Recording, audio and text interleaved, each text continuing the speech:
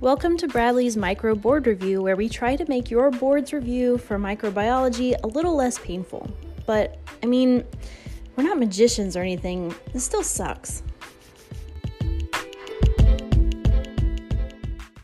Today is March 19th, and we're going to cover the last spirochete bacteria, Leptospiral species, and the number one cause of STDs in the U.S., Chlamydia trachomatis. Chlamydia is the number one sexually transmitted infection in the United States by far. One of the reasons for that is the large number of asymptomatic carriers. It is caused by the atypical bacterium Chlamydia trachomatis.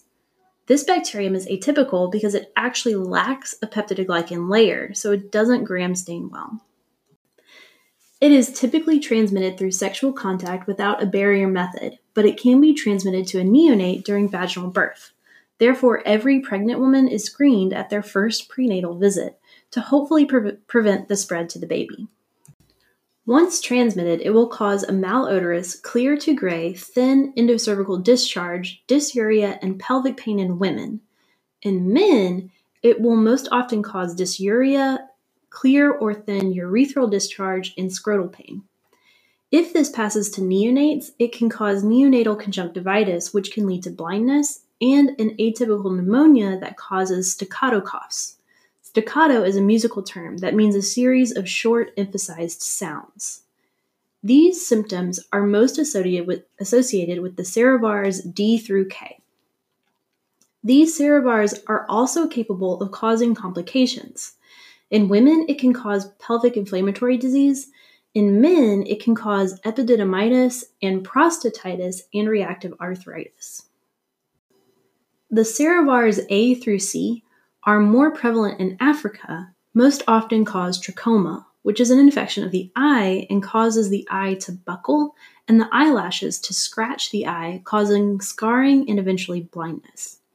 The serovars called types L1 through L3 are most associated with lymphogranuloma venereum, which causes the formation of inguinal lymphadenopathy to the point where they might ulcerate. This organism is really hard to detect. It can't be gram stained, and it's really hard to culture. So the gold standard method of diagnosis is through nucleic acid amplification tests, or NAATs. Once diagnosed, azithromycin as a single dose is very effective. You need to also counsel the patient to avoid all sexual contact for 7 days. You need to retest the patients in a month to make sure the infection is cleared. You also should immediately treat all sexual partners. Leptospirosis is caused by the spirochete Leptospira interrogans. This organism is found worldwide and is most associated with the tropics. It is transmitted through the consumption of water contaminated with animal urine. The organism likes to take up residence in animal kidneys and will therefore be consistently secreted with their urine. Therefore, people who work with animals like vets and farm workers are at higher risk of acquiring this.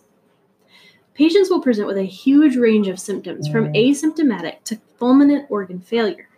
Phase 1 of leptospirosis presents with fever, headache, myalgias, conjunctivitis without exudate. Phase 2 is also called Weil's disease, which presents as jaundice, renal failure, and pulmonary hemorrhage. This is a life-threatening condition. Diagnosis relies on serology, and treatment is doxycycline for mild disease, but stronger antibiotics might be required for more severe disease.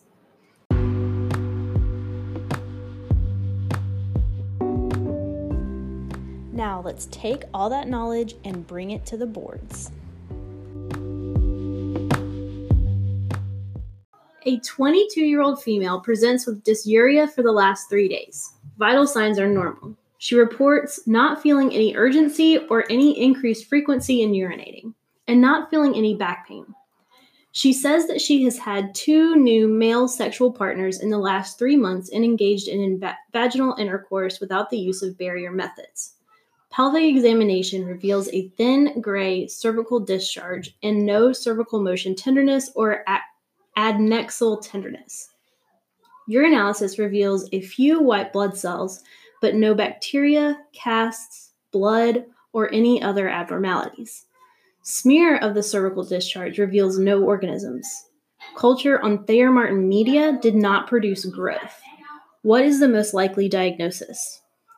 Is it A, gonorrhea, B, trichomoniasis, C, chlamydia, or D, bacterial vaginosis?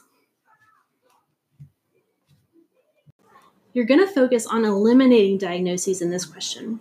This patient is presenting with dysuria, thin gray cervical discharge, and a history of unprotected sexual contact.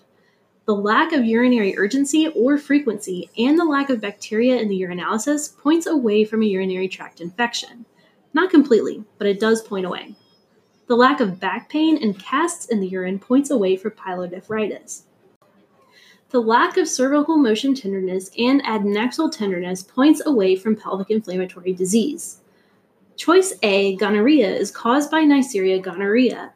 This can present exactly as this patient presents, however, this would most likely produce growth on Thayermartin media.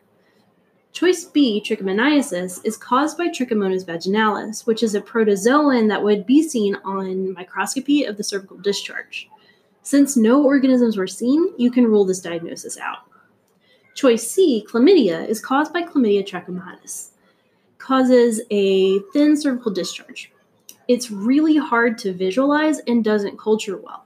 The only way to definitively diagnose chlamydia is to utilize NAAT testing or nucleic acid amplification testing. Choice D, bacterial vaginosis, is caused by many different bacterial organisms, but most often caused by Gardnerella vaginalis. This would most likely present as a vaginal discharge, not cervical discharge. This would also most likely have many bacteria present in the urinalysis. Examination of the urine would also show the presence of clue cells, which are epithelial cells that are just covered in bacteria. Therefore, the correct answer is C, chlamydia. A 23-year-old male presents to the emergency department with a 2-day history of high fever, chills, headache, neck stiffness, persistent cough, diarrhea, photophobia, nausea, vomiting, hemoptysis, diffuse myalgias, and dark-colored urine. Vital signs reveal a temperature of 101, a pulse of 119, a blood pressure of 149/81, a respiratory rate of 24, and an oxygen saturation of 94% on room air. Physical examination reveals yellowing of the eyes and face and negative Brzezinski and Koenig signs.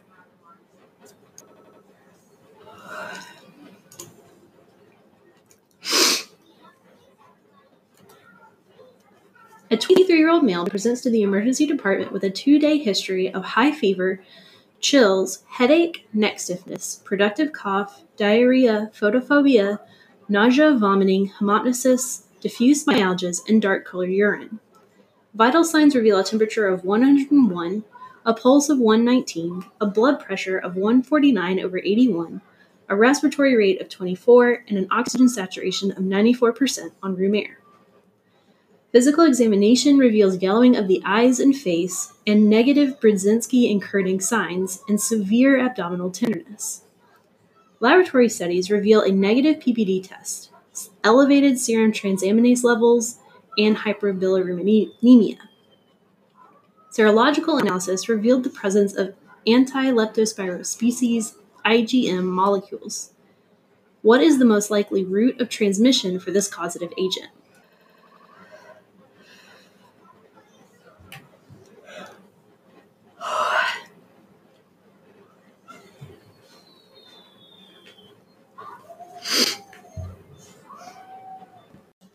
Is it choice A, inhalation of contaminated animal urine, B, ingestion of aerosolized animal feces, C, ingestion of contaminated animal urine, or D, through the bite of a mosquito?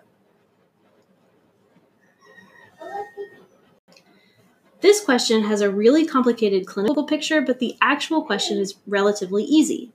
It's telling you that there's an infection with leptospiral species and asking you for the transmission route. Leptospira can be transmitted a multitude of ways, but the most likely is ingestion of water contaminated with animal urine.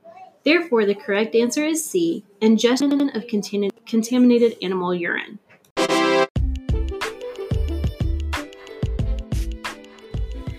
You can find our study calendar, a guide on how to study microbiology specifically for the boards, our contact email address, and references used to make this episode at thebradleylab.wordpress.com.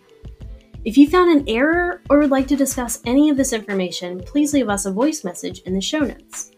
If you appreciated this episode, please subscribe and tell a friend. This podcast was written and edited by me, Jillian Bradley. See you tomorrow.